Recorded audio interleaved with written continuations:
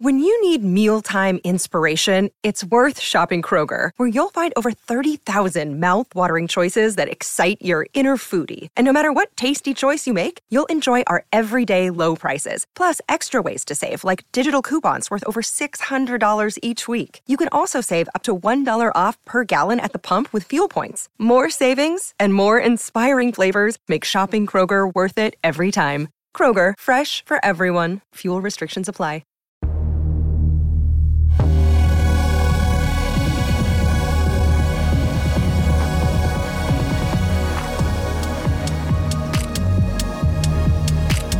Think About It. Deep conversations with Uli Baer on big ideas and great books.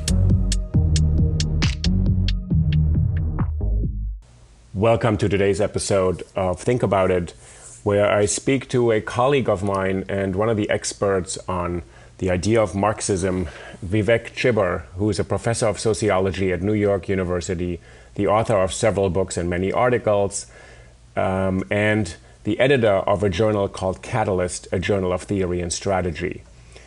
Vivek's books are Postcolonial Theory and the Spectre of Capital and Locked in Place, State Building and Late Industrialization in India. The first book, Postcolonial Theory and the Spectre of Capital, has a direct reference to Karl Marx and Friedrich Engels' Manifesto of the Communist Party, now known mostly as the Communist Manifesto. The first line of that text is, "A specter is haunting Europe," a ghost or a remnant, and then Marx and Engels lay out what defines communism, why communism is an inevitable force in world history, and here I just turned to Vivek to learn more.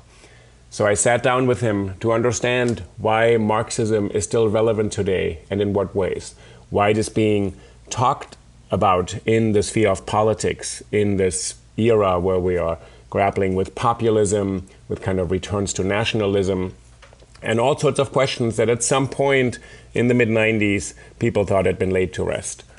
So Vivek was gracious enough to sit down with me. We recorded this conversation actually in a studio, so if the sound is a bit echoey, please accept my apologies. And I look forward to hearing what you think about this conversation, about the role, the legacy, the significance of Karl Marx's thought today. Thank you for listening. Thank you so much for being on Think About It today. Yeah, my pleasure. I'm really happy to talk to you about Karl Marx, whose name seems to be suddenly back in vogue, in both a good way and a bad way. Indeed. There's a lot of ideas about Marx. Yeah. 10 years ago, this would have been unthinkable, but the political culture has undergone a sea change just within a decade. So it's pretty impressive. And you mean everywhere, right? Including in the United States, where this was unthinkable because Marx was not... Especially in the United States, but yeah, everywhere.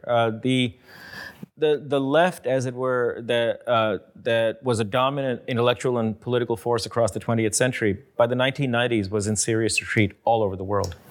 And by the early 2000s was basically small pockets of activists and intellectuals here and there. Very isolated and treated with a great deal of derision, or at best thought of as quaint, antiquated kind of relics from the past. You mean people who seriously read Marx or who took Marx seriously? Marx seriously. Yeah. And that's changed dramatically and suddenly. And I would say probably since 2008, 2009, since Occupy. That recently. Yeah. And in the 90s, is that linked to the idea, the Fukuyama idea as the end of history, sort of liberal, sort of neo-capitalism won out? Yeah, very much. Communism was defeated. Because I grew up in West Berlin, so I was living through this, and then it was defeated, and then we all knew what's going to come next, right? So there was a decade or so. Partly it was the idea that whatever experiment that had been, the verdict was in, it was over, and there is no alternative. That's the Fukuyama view. But, that's something that intellectuals pay a lot of attention to. The real bulwark and the source of support for the left had never been the intelligentsia. It had been ordinary people, their organizations, and their movements and their struggles. So to explain why those elements of the left became dormant or disappeared, it's not the Fukuyama intelligentsia side of it that's important. What's important is that the organizations of ordinary people, the left-wing parties, trade unions, socialist groups, they had all been dismantled or destroyed by the 90s. So what you had was this feeling that indeed nothing else is possible, not just because the Soviets were now gone, but also because people had no means of actually fighting effectively for anything.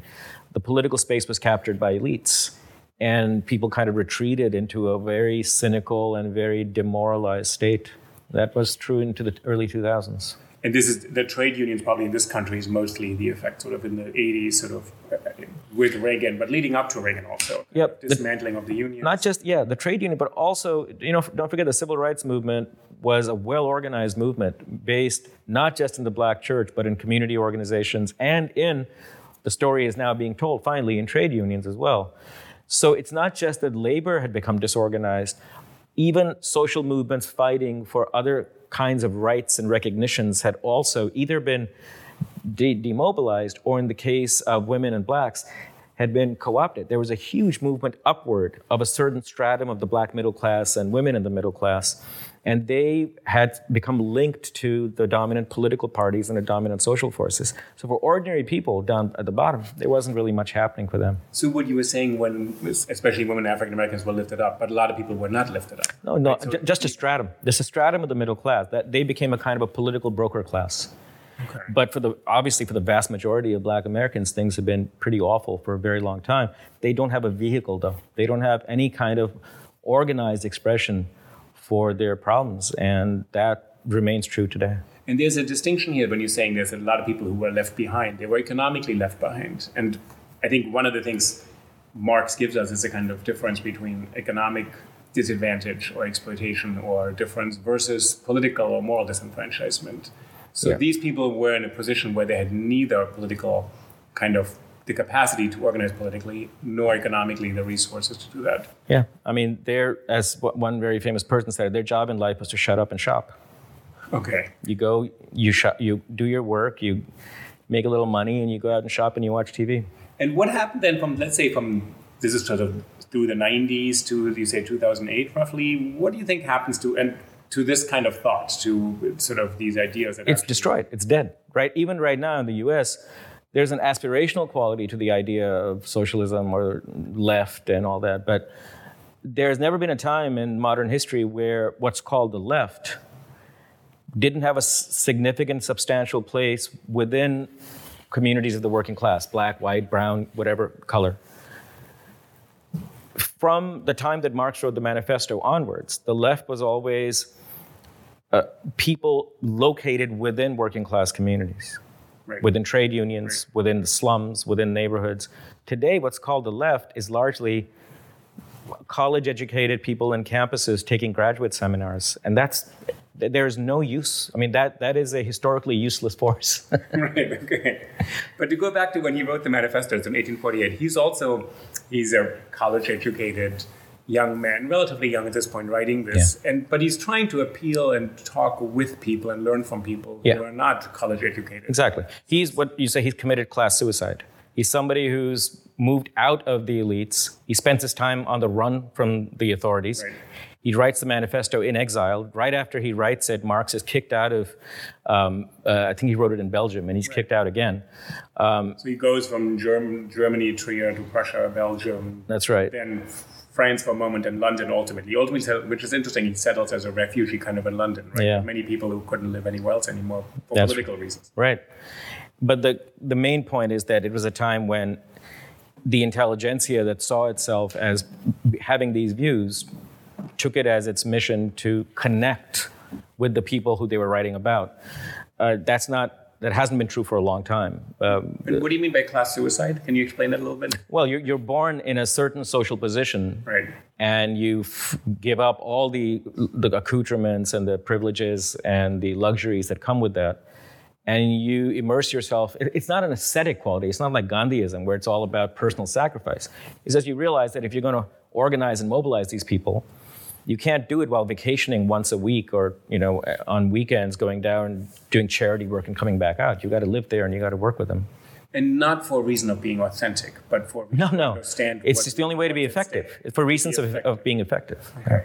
So he's with people who actually are in these conditions, and he's writing not on their behalf. So how do we understand the manifesto as kind of, because... Well, you could say on their behalf, not at their behest necessarily, but on their behalf, in that he's trying to give, Marx and the manifesto is trying to give expression to a movement that's actually out there. You know, there's a great passage in the manifesto where Marx says, we are not writing this simply as a way of predicting what the future is going to be in terms of the rise of a movement and all that. We are looking at what he calls the movement of history as it unfolds. Right. So they see themselves as parts of a social movement and giving an articulate expression to the demands of that movement, but not talking at the movement. They're simply trying to articulate what it's trying to do. Right. But that requires that you are familiar with the nitty-gritty, the basic facts of what people are facing every day. That has not been the case for a long time among the progressive intelligentsia today. They vacation amongst the poor. And if we stay with this text for a moment, so he's learning a lot from people who are in really different conditions. He's a journalist for a while. I think through Engels, he also has contact with workers. And he's actually really doing both the work of what we would call activism today, probably. Yeah. And what we would, I guess, call scholarship, although I think Marx would have considered himself a scholar in the way we... Well, he wouldn't call himself an academic, but he most certainly saw himself as a scholar. Yeah. And he saw there being no tension or contradiction between the scholarship and the organizing and activism. They were seen as being linked together. And that was true of the left for 150 years. All the most important, until the 1960s and 70s, the most important theoretical work that the left produced was written by people who weren't academics. Right. They weren't paid professionals. They spent their time doing a lot of reading and writing, but they weren't housed in universities. And when this text comes out, we go from there to today, which was a huge kind of leap. It's a long time. When it comes out, what is its original intention, do you think? What is he trying to do? So he's trying to speak on behalf of people who he said are already there. He's not trying to sort of conjure them into existence. The manifesto is a rallying cry. Mm-hmm. What it's meant to be a document that encapsulates and crystallizes the views of a working class movement as it's coming about, but also is sort of bringing it together around a program, a political program. And at the end of the manifesto, Marx has a 10-point program that he thinks this communist movement ought to be pushing for. Right. So it's meant to do what a manifesto does, which is declare a certain goal, announce a strategy towards the pursuit of that goal, and encapsulate that strategy in a political program. And as a genre, it's a strange and kind of unusual thing. I mean, there were many, many manifestos written during that time in 1848. This is the only one we probably look at today, right? Yes. So why do you think it had this kind of force and power to carry itself through 170 years? Only because, like the Bible. The Bible was an obscure document written by an obscure cult that was led by somebody who probably had, some kind of disorder. I'm going to get in trouble for saying that. But I do. It's actually right. I mean, it's Marx, probably Socrates and Jesus or something who have had the most influence on the way the world is run, right? Yeah. Now, Socrates is curious in that respect because his ideas never took hold in a massive social movement. His afterlife has been exclusively in centers of learning. Okay. But what happens with Marx and the Bible is they both become state religions. And they both become, as it were, a kind of document that is, the same thing happens with the Quran, right? They're carried forward through social and military means into the world. With Marx, the Russian Revolution is the big event, which enables it to spread.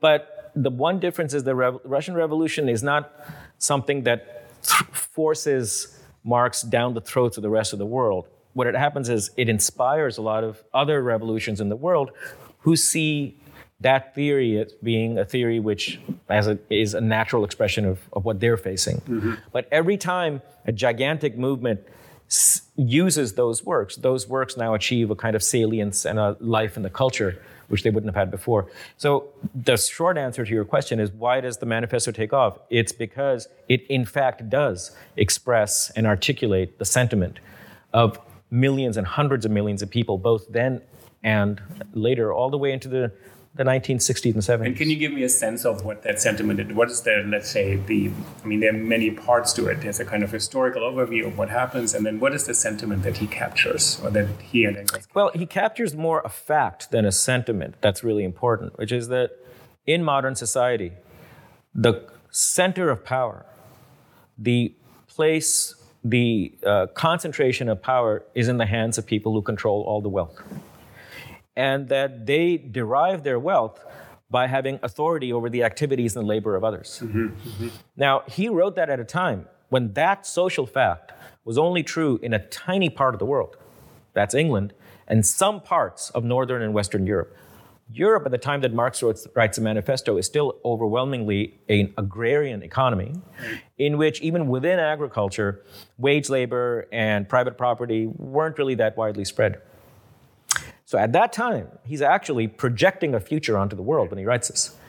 But by the 1920s, and certainly by the 1940s, the central fact that he's pointing to, which is that the holders of investable wealth are the people who both have economic power and political power, and thereby constitute the obstacle to any kind of redistribution of economic income and wealth. That fact is one that's true of virtually every country around the world. Now, in that era of the 1910s to the 1930s, 40s is when you see the birth of the modern labor movement. That labor movement has no choice but to confront the holders of wealth because labor is working for the holders of wealth. So they need some sort of analysis of what are the dynamics between us and these, our employers? What is the constellation of power in the society? Why do our employers do what they do? Why do we always take it on the chin when we try to achieve something?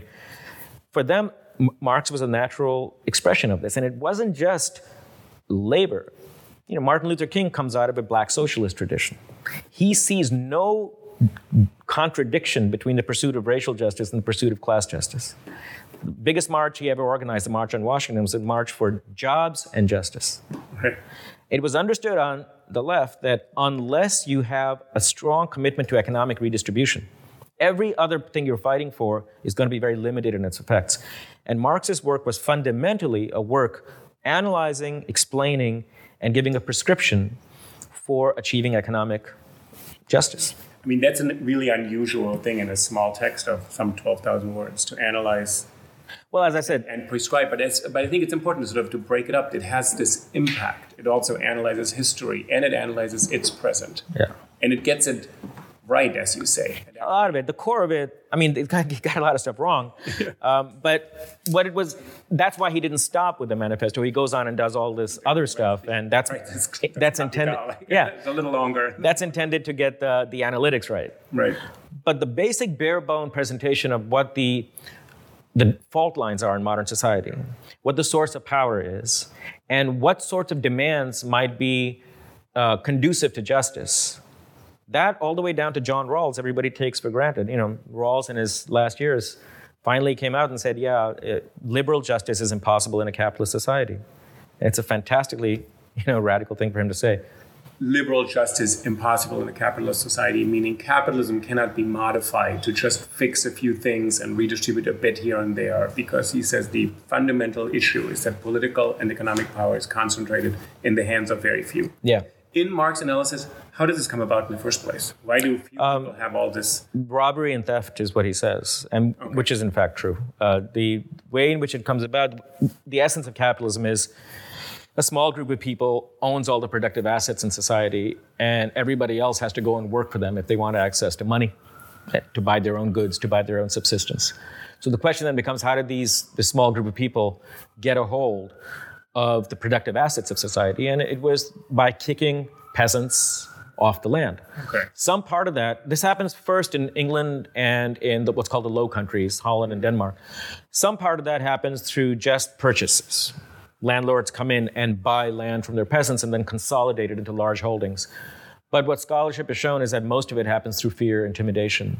By offering them money and that they don't want the money, you kick them off the land through force. And then many times by not offering the money in the first place, just kicking them off. So as Marx famously said, private property emerges, dripping with blood and dirt. So what you're saying is that the kind of conditions in the 1840s that he's analyzing are not natural or God-given or fell from the sky. That's sort of you on this part, and I may own very little or nothing. You say it has been brought about through an injustice in the first place. Yeah, in fact, it's a very recent mutation in human history. Until the 1600s, human history, the salient fact about property was that it was never privately owned, all the way into the late feudal era.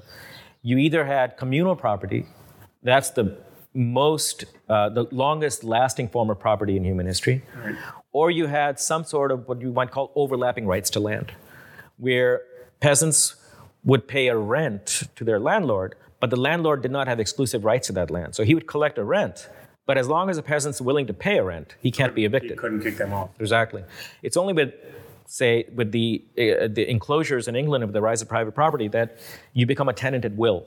Which means even if you're willing to pay the rent, even if you're willing to pay more rent, he can kick you off just because he doesn't like the way you look. And this is a historical development. This is new. The enclosures, when does this happen in England? When do all The enclosures really get going. They start in the 1400s, but they really get going from the late 1400s into the mid 1500s. And by 1600, about 3/4 of the land in England now, they're called the enclosures because landlords put fences up around them, and that's an indication this is my land. So by 1600, most of the land is exclusively owned by a small group of people. So what Marx is questioning at that point is, but a lot of people, though, accept as saying that's hundreds of years ago, that's just how the way everything is organized, right? Some people own it, they've owned it for generations maybe, their children are going to own it, and I'm going to work there. That's right. It takes on the appearance of something that's a part of nature. Yeah. So that's part of this, the most debilitating aspect of power is that you feel that it's so unmovable, it's so unshakable that it's like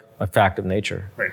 And the manifesto was partly an attempt for people to see that this state of affairs is one that's not only a human creation, but very recent. And in fact, most of human history, this was considered to be an abomination, this kind of state of affairs. And is the history considered correct, roughly? Because what I think is really powerful about the manifesto, that it gives us this history to alert us to the fact that today's condition could be different. They could be otherwise. So he's telling a tale in the beginning, actually. I think the power of it is that it's so effective because it's a story. It's not an argument in the beginning. And the second part may be more of an argument. Right. It's a morality tale that he says happens to be true, right? And is the history correct? That part of it certainly is. Mm-hmm. The part that these forms of property come about quite recently and that it's done through various illicit means, that there's no doubt about now. Right. Okay. Other parts of the historical story, one can sort of question, but he's relying, remember he's writing in the 1840s when historical scholarship is just starting, so one can't fault him for having some of the facts wrong, but the basic contours are right. And to have this insight that power is concentrated in the hands of very few, both political and economic power, and that this may produce conditions. What are the conditions that are so problematic about this? Because before we get to all the criticism of Marx, you think this seems kind of a reasonable thing to say. If very, very few people have both political and economic power over other people, that may not lead to good outcomes. Right. What is the big problem that he identifies here? There are two big problems. One is economic, and the other you would call political and moral. The economic one is that the inequality, once you have a fundamental inequality in asset ownership, so ownership of land, ownership of factories, banks, one small group of people owns that. Along with those property rights comes a right to the first claim on whatever income is being generated from those assets. So a factory owner says, all right, you come work for me. Whatever money we make from this, I'm going to decide what happens with that money because I own the stuff. So here's what I'm willing to offer you. Here's a wage I'm willing to offer you. You take it or leave it. Now, inevitably, what that means is, as the owner, I'm going to keep the bulk of it because I have the power to do so. That then creates what we call an income inequality, which means your livelihood, the money that you make is dependent on my whim, how much I'm willing to give you. So the initial inequality in asset ownership generates an inequality of income. Okay. So now, why does inequality of income matter? It's because you need money to buy stuff. So if a whole bunch of people have very little money, and you ask, why does this guy have next to nothing? Well, one answer is because the person he's working for runs a sweatshop and doesn't give him anything. Mm-hmm. So that means that as if you're living in a society in which it's been set up so that the only way to get the basic goods that you need is by buying them on the market, and it turns out that the money that it takes to buy the goods in the market is something you don't have, then addressing income inequality becomes the first task of social justice. That income inequality, however, if it's brought about by the asset inequality, means that that basic fact that he's talking about, this illicit means by which people usurp the means of production, is what's causing so many of the other ills that we're seeing on the economic front. So that one fact is as true today as it was in 1850. We'll get to that. I mean, you want to make a second point. Right? Yeah, income inequality is the topic today around the world, which is quite interesting, and it's come back in a way. Yeah, and the reason Marx will never die, as long as there's capitalism, Jean-Paul Sartre famously said, as long as there's capitalism, Marxism is going to be around. He's the only great social theorist of the modern era who says, if you want the answer to the inequality question, go to the property question. Okay. You can't separate these two. And much of modern social science is an attempt to obscure this relationship because it's just too explosive. So the second fact, which I think was very important then and is important now, is what I call the moral and political one, which is that if you have all the money, you're also going to have all the political power. Now, this operates in two ways.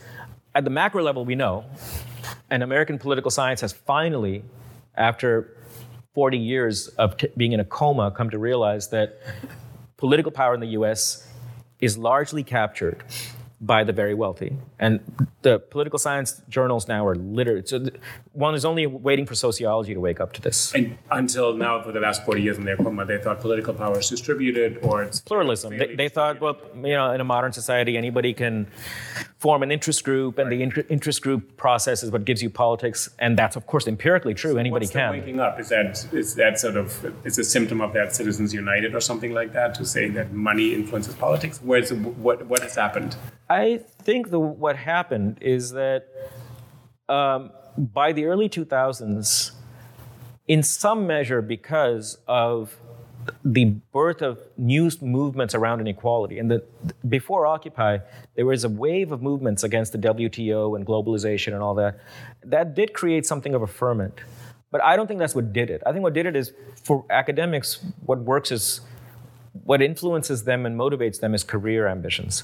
And what did it was that because of this ferment, a few books that came out pointing to this met with such an incredibly positive response that it created an incentive both for foundations and for academics to say, let's probe further, because now if we say that this is happening, we won't be branded commies and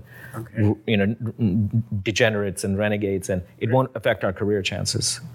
So, but you go back to the political and moral kind of... Yeah, so at the macro level, we know that economic power translates into political power through the capture of the state, and the state having to worry about the economic conditions and keeping tax revenues coming in and keeping investment high.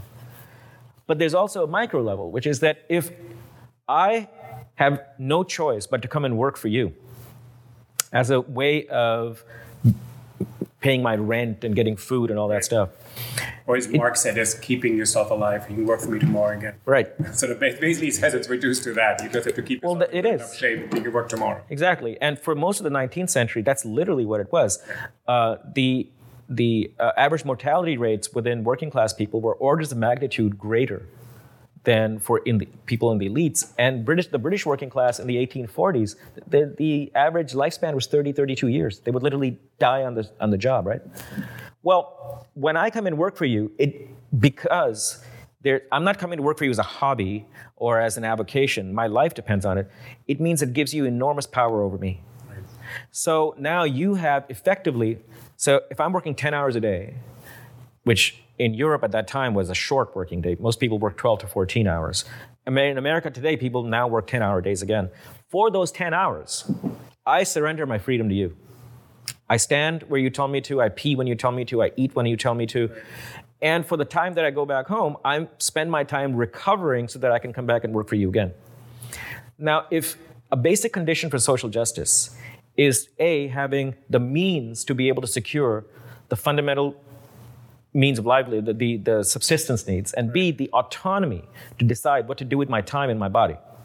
Both of those things are now, as far as I'm concerned as a worker, they are now in your control, not in mine. And to go back to this, so this kind of autonomy or freedom cannot be just fixed by saying, well, I'm going to give you some better conditions, you can wear whatever you want, or you can have flex hours, or you can, and I don't tell you what to do when you're on your off time, or I'll give you longer breaks. Well, they can. I mean, if that were in fact the normal working condition where we cobble together a labor contract, and the contract is, I report to you whenever I want, I work whenever I want. Well, no, that's great, but it doesn't exist. Right. These jobs, insofar as they do exist, are only for a tiny fraction of the labor force. Flex time is a very good example. Flex time gives you the sense that a person comes in when he wants and leaves when he wants, works when he wants, but the assumption behind the idea of flex time is whatever those arrangements are, you get enough hours and enough money to have a decent life. In fact, the reality of flex time is most people who are forced into that kind of work schedule, they don't get enough hours to be able to make a living for themselves. So what they're doing is holding down 2 or 3 jobs, all of which have flex time. Because flex time actually is not me as a worker having authority over when I work. It's you as an employer having the freedom to call me in whenever you want and send me packing whenever I want. So interestingly, one of the big demands of the labor movement in the 1920s was to do away with flex time. Do away with it. What we would probably call today the gig economy. The gig economy where people have 2 or 3 jobs, and they actually work when there's demand, because you log on to your Uber or Postmates or whatever it is. Exactly. You can log on when there's demand, but otherwise you just don't have an opportunity. Not just when that's for a small portion of the gig economy. For much of it, you log on when the employer signals to you That's a good time to work. Yeah. So what that flexibility actually means is a loss of flexibility for the employee. So this autonomy and freedom, this is really critical for Marx. Absolutely. It ends the Communist Manifesto. He says the proletarians of the world, they have nothing to lose but gain the world. There's no freedom there, actually. They don't have that kind of freedom. So why are these categories so important when you look at an economic analysis? Wouldn't economists say that's not our business, that's political science or philosophy or something like that? These categories of freedom and autonomy? Well, it's true that they say that, but they're being disingenuous when they say it, because they assume, they build into their models a degree of freedom and autonomy that makes the models work. So, for example, in the labor supply curve in marginalist economics, they ask how does a worker decide how many hours he wants to put in the week? That worker is making a trade-off between leisure and work. Mm-hmm. Okay, so the wage has to be at a certain level where it's worth it for him to go to work, and below that level, he'll say, well, I'd rather just stay home and watch TV. Right. So what are they assuming here? They're assuming that this dude has the freedom to not work. Right, okay. In other words, either he's somebody with a really rich family, so that it's like a college student deciding in the summer whether he wants to work or not, or it's somebody with a plot of land or some kind of assets which generates a stream of income. So they're building a degree of autonomy into their models and then saying, well, we don't say anything about autonomy. But this connection between sort of political power, economic power, and what I guess we would call moral dimensions, freedom and autonomy, for Marx, these are inseparable. And to do an analysis without one or the other, he says it makes no sense, because you're also not talking about human beings. Exactly. You're not talking about... Exactly. And it's not just Marx.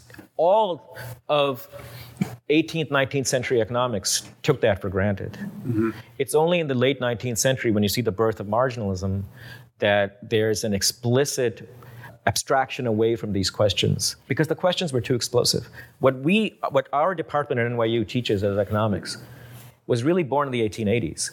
It was born in the 1880s largely as a response to the labor movement, because the labor movement was using what then was called classical economics, which is Ricardo, Smith, and Marx, all of which was based on the idea that profits come from employers using the labor of employees. Right. And Adam Smith, the godfather of neoclassical economics, he was quite clear. He says the workplace is a despotic enterprise.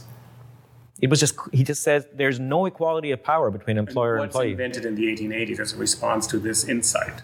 Marginal. It comes from Adam Smith. You're saying it's not a Marxist idea. It's sort of it precedes him. So what are the 1880s? 1880s is the birth of what we call marginalist economics, which says that classical economics said profits is a component of the social surplus. Profit is what the employer takes for himself, and what's left over in the revenues sorry, I said it wrong. It's not a profits is part of the social surplus, and wages is something that the employer gives to the employee. After those wages are paid, the surplus is what remains after they're paid, which means there's a direct zero-sum game between what the employer takes home and what the employee is getting. If you want to increase the surplus, increase the revenues of the firm, you drive wages down. That's one way to do it. So profits was a grab on the total revenue that the firm is making. Mm-hmm. What marginalism says is, well, profits and wages are simply a reflection of what each person brings to the enterprise. So there's nothing immoral going on here. There's no power whatsoever. The market settles profits and settles wages at a level where everybody gets exactly what the worth of their contribution is. That's done explicitly to deny that there's a power struggle between labor and capital. So what does the market do in there? It's an abstraction. It's supposed to... It means competitive arbitrage. It's supposed to regulate itself in a way according to a principle of what? Of each person... Sense?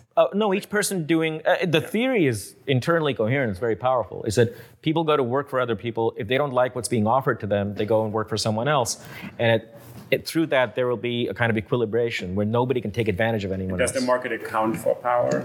Not in that model, no. There's no other job available in your town, so you can't go choose another job in the factory? No. So, because if there's no job available in your town, you leave town and go somewhere else. But at the end, prices and supply and quantity settle to what society needs and demands. So there's no conflict, there's no power. You mentioned a word earlier, a couple of minutes ago, about around 2000, sort of these responses to the World Trade Organization and the responses to what we call globalization. That Marx predicts also that capitalism spreads. He said it sort of finds a place everywhere to settle, and it pulls or yanks all these other societies and cultures and countries into the capitalist system, and then will cover the whole globe. Yeah. What I find amazing, that he writes in 1848 something that predicts 150 years of history. Yeah. And he gets it kind of right. He gets it exactly right. I mean, he gets it right today. Today we have communist countries, I guess. China is a socialist country, right, supposedly, still, which is a kind of hugely capitalist enterprise. Yeah. So when he talks about that, let's say where we go today, to 2000, we have globalization. So Marx is right. About that, yeah. Capitalism spreads everywhere. Yeah. The conditions you've just identified don't even out things in the way the free market idea would have evened out things, that everybody brings to the table what they can bring. I bring my labor, you bring your property and all this stuff, and it works itself out. What we're realizing is more and more inequality comes out of this, right? Is that correct? That's exactly right. In fact, what happened, if you think of the neoliberal era as an era in which society moves closer and closer to the picture that free market economics paints as desirable. Let markets do their thing, take away all the regulations, take away all the state. If you think of neoliberalism as approximating the free market dream, the result is, in fact, a nightmare, which is that it's the era in which inequalities have exploded, in which wealth is ever more concentrated at the top, in which for the first time in 100 years in the United States, you're seeing lifespans shorten.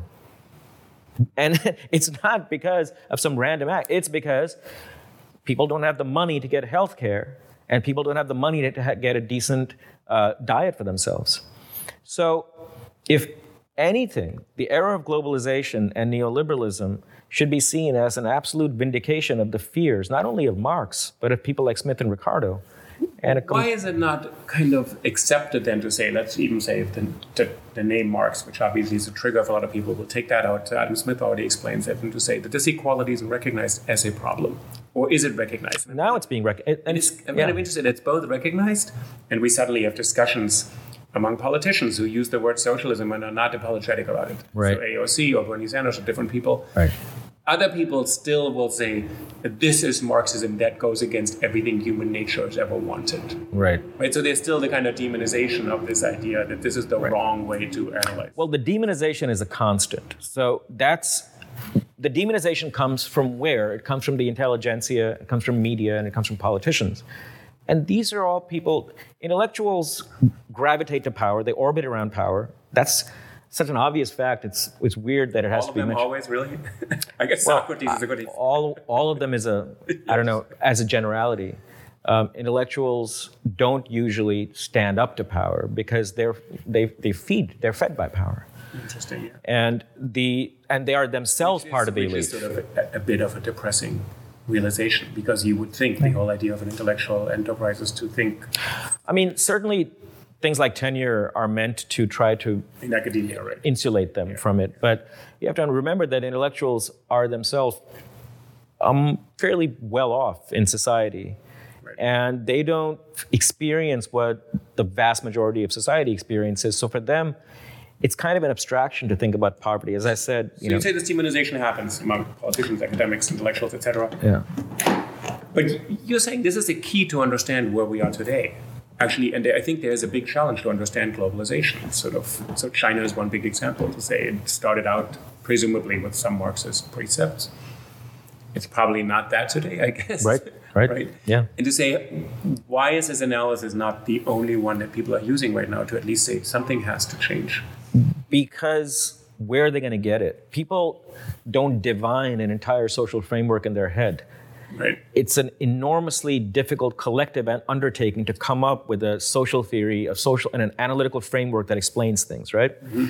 Now, the reason Marx writes the manifesto is that he wants a popular, simple tract which can be taken into ordinary people's lives. Mm-hmm. But who's going to do the taking? Mm-hmm. It requires, either it's going to be universities or political parties or organizations. Mm-hmm. Universities aren't going to do it because to the professors who teach in universities, this stuff makes no sense whatsoever. Do you think it should happen earlier in primary schools? It can't happen. It can never happen in schools. It will never happen in schools. Because schools are controlled by the government. Because the people, well, no. It's because the people who teach in schools belong to a social stratum to which this is science fiction.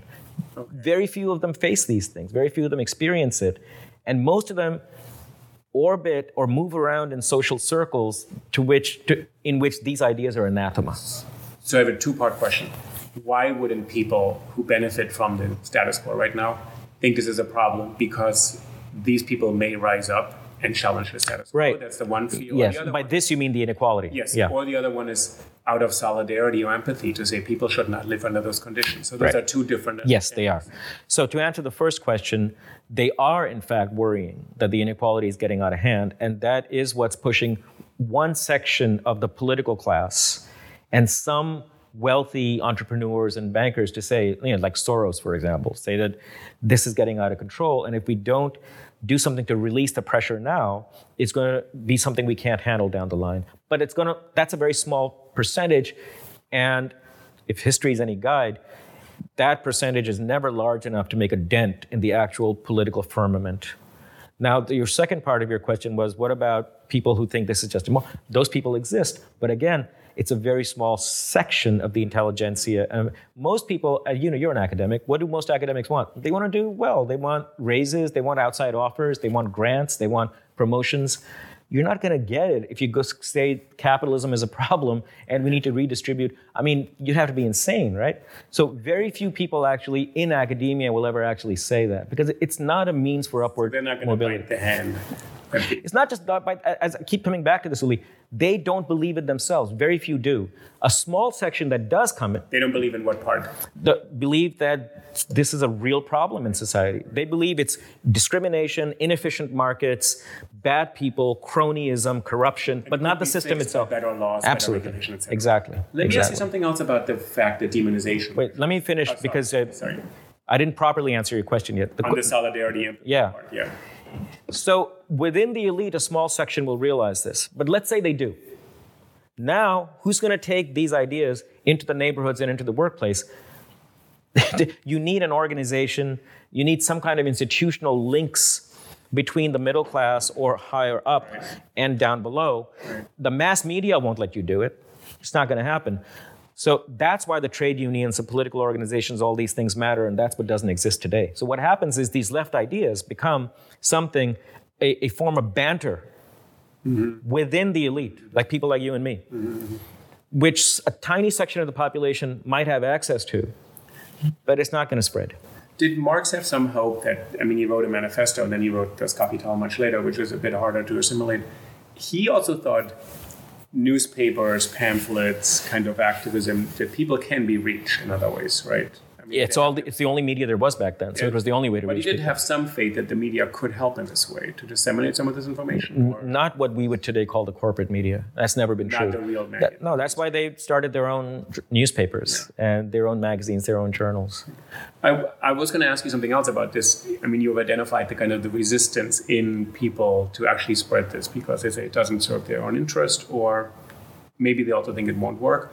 I also think people very quickly say Marxism equals Soviet Union, Stalin, Mao Zedong, Pol Pot. So they have all the horror stories of Marxism gone wrong. And I grew up in West Berlin, next to East Germany. So believe me, I was taught two things: that Marx is right, but it can't work. Right. So this is the big difference between the 90s. We started with that in the conversation, and now these younger the millennials who are now flocking to the Sanders campaign, they're unmoved by the scaremongering.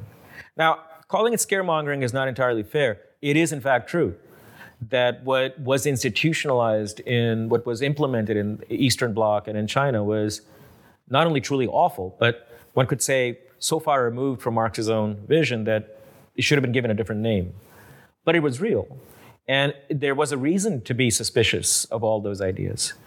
What Sanders has done today is that he has brought to people's attention the very true fact, which also should be kept in mind, that Marx's ideas did, in fact, truly give some rise to the Eastern Bloc and those forms of government. But those same ideas is also what gave you Sweden and Norway and Denmark and modern social democracy. The political parties that fought for the civilization of capitalism, for its refinement and reforms, they were all socialists and labor parties, and had a lot of people inspired by Marx and Lenin. So we might say that the lineal descendants of Marx there was a fork in the road. One side went towards social democracy and the other side went towards communism. Now, social democracy itself has also had its problems, but with regard to the particular liabilities of the communist system, the extinguishment of freedoms, the autocratic state, the lack of freedom in the labor market, those are things you cannot say about, obviously, the Nordic countries or even Germany, the West Germany. And the younger generation is inspired by that. So when they talk about socialism, saying to Sanders, what they're really talking about is social democracy. But that's not dishonest, it's not dissembling, because those models were also inspired by the same principles coming out of the socialist movement. Right. And these ideas of what's called social democracy, which really used to be kind of a slur in this country 10 years ago. And people said, and all these campaign kind of quibs, we're not Denmark or whatever they are. But what people want is access to healthcare, some better distribution of economic means. So this inequality isn't so vast that a few people have such concentration of wealth and political power, and so many people are disenfranchised. Right. So they want things that are rather sensible. Right. But then there's a whole bunch of people talking against it, saying this is incompatible with the way capitalism and democracy are linked as a kind of, and then they come up with the idea of free market. So do you think there's a way in which this idea of social democracy could be a way forward to get the good ideas out of Marx into... Definitely. I mean, in terms of the American public, it's not only true now, it's been true for at least a generation, that the American public in vast numbers and in supermajorities supports most of what, say, someone like Sanders is pushing for. So first of all, the first precondition for an economic or political model being possible, which is that it has public support, that's very much true. The second condition has to be that it's realizable and feasible. But we have 70, 80 years of experience with these countries to know that it's feasible across every dimension, not just economic growth, but productivity growth, profit rates, technological dynamism, all that stuff. It's also funny, it doesn't have to be Denmark, it could be Canada, even Australia has a... Virtually any country that's not the US. Right, but it's actually interesting that America believes there's no country in the world that works as well as America.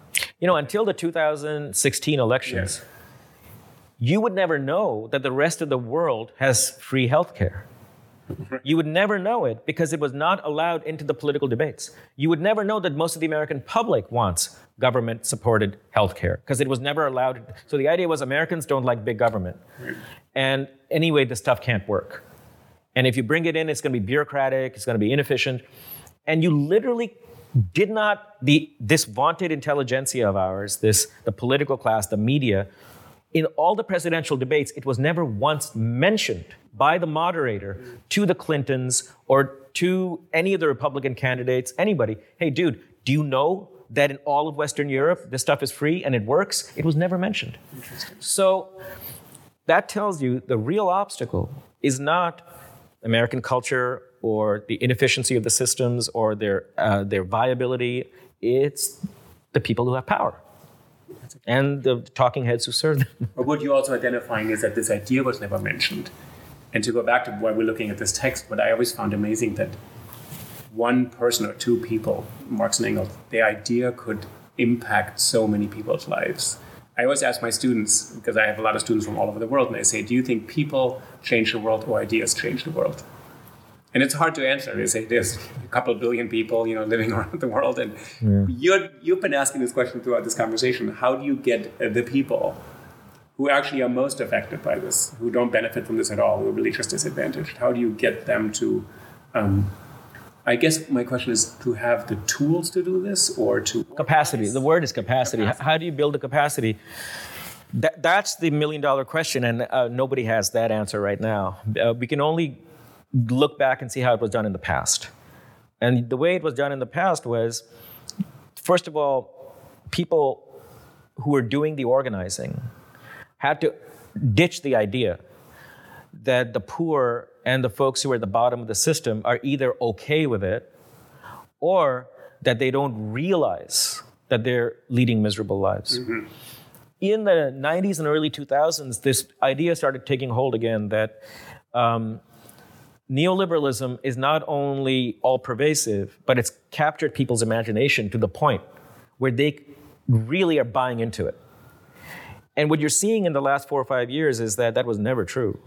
What had happened was that people had become so demoralized and dejected that they had retreated into their homes and essentially just opted out.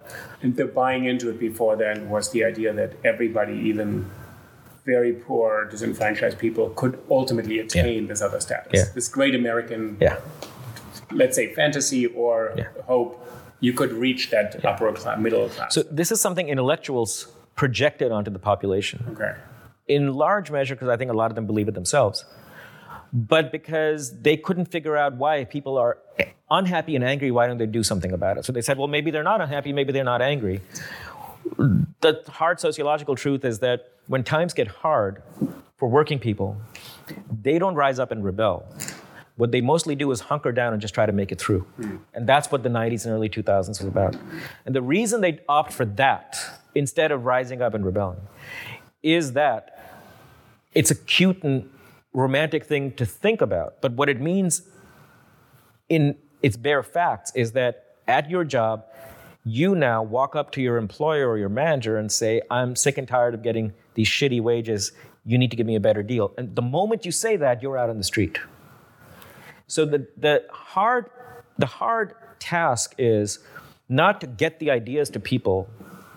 People already know they're leading horrible lives and that power is captured by the elites. Right. The hard task is getting them to undertake the risks that are involved in collective action, because it's enormously risky, because as I said, at the micro level, you're subject to power and to these vulnerabilities, which is the most effective way of keeping control over people.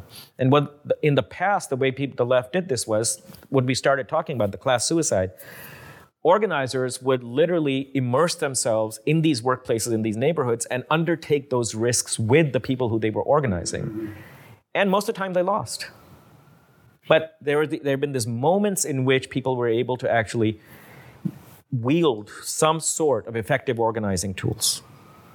Right now, the biggest problem is there is no organizing in America. None. It's zero. The unions aren't organizing, middle-class people aren't organizing, and workers aren't. I mean, it's not literally zero, but in terms of historical scale, it's zero. Okay. The only real activity out there is electoral activity right now, around the Sanders campaign and all that. And that's not nothing. But elections happen every 4 years.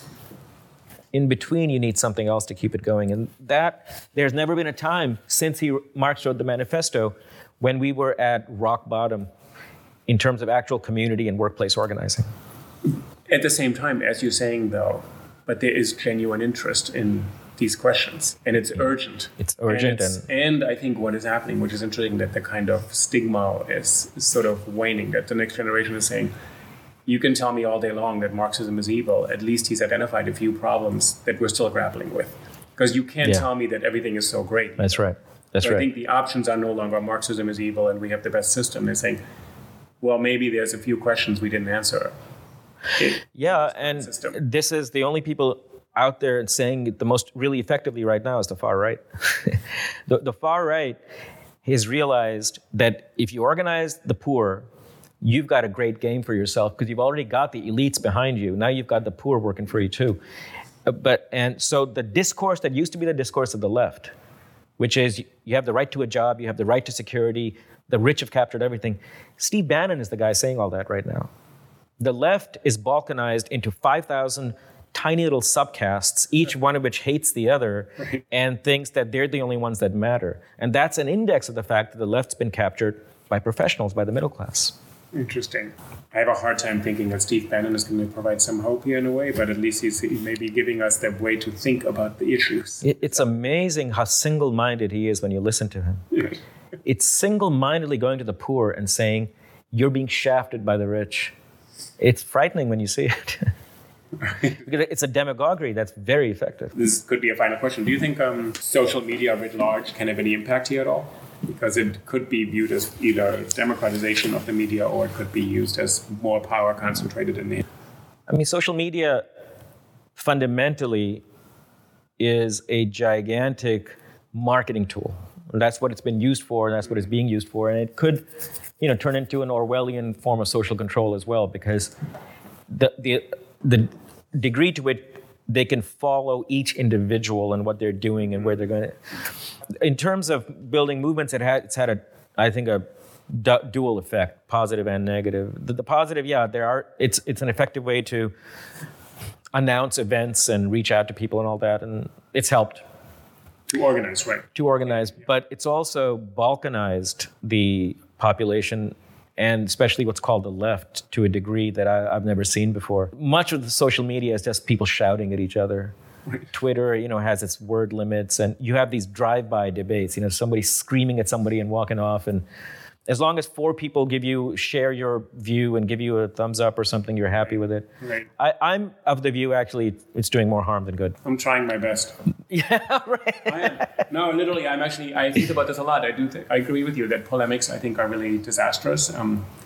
Foucault has this interesting line. He said, in a polemics, if you were given a magic wand, your ideal would be to destroy the opponent, to eliminate him or her. Yeah. And he said that is not what discussion or conversation is. Yeah. He said actually because in a discussion you risk a lot, because you risk your position to be challenged by the other person, but to move toward a shared consensus or goal or toward some kind of truth or something like that. Yeah, and there's limits to how far that can go in society at large, because there really is a conflict of interest. But what one sees happening is that within constellations where you think there should be a common goal and a common interest, you see just such an incredible degeneration into ugly polemics and name-calling and all that. It's designed this way. I think it's designed to generate a lot of adrenaline, quick bursts of excitement. So it's designed to be a polemic rather than a conversation. I think so. And so I think... But you do teach, not just in the university, but also for people who are not university students, right? Yeah. So the work you're trying to do is to teach in settings where people who are not in academia can learn how to organize. Is that one of the goals of this kind of teaching? Indeed it is. I mean, the idea is to make ideas simple and to translate them into terms that people who are themselves organizers can use and help develop their own ideas. Institutions like that, back when there were socialist and communist parties, they had their own schools. Right. School for workers, adult education, things like that. And when those organizations were destroyed and the universities captured all the intellectual space, that stuff went by the wayside. At a place like NYU, you can't even get a hall to have an event without being charged money. Everything is monetized. which means that the only people who have access are people who are already on the winning side of things. Right. So and intellectual labor is monetized.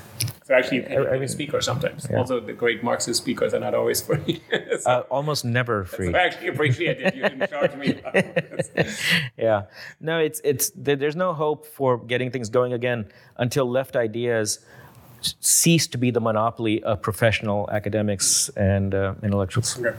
Well, Vivek, I want to thank you for this conversation. Great. So this is, and in terms of reading, do you think the Communist Manifesto is the key text to start with for people who haven't read their Marx and are now maybe less phobic about it? It's a good place to start. Just not a good place to stop. Okay, good. All right. Thank you very much. I Sure. really appreciate it. My pleasure. Thank you.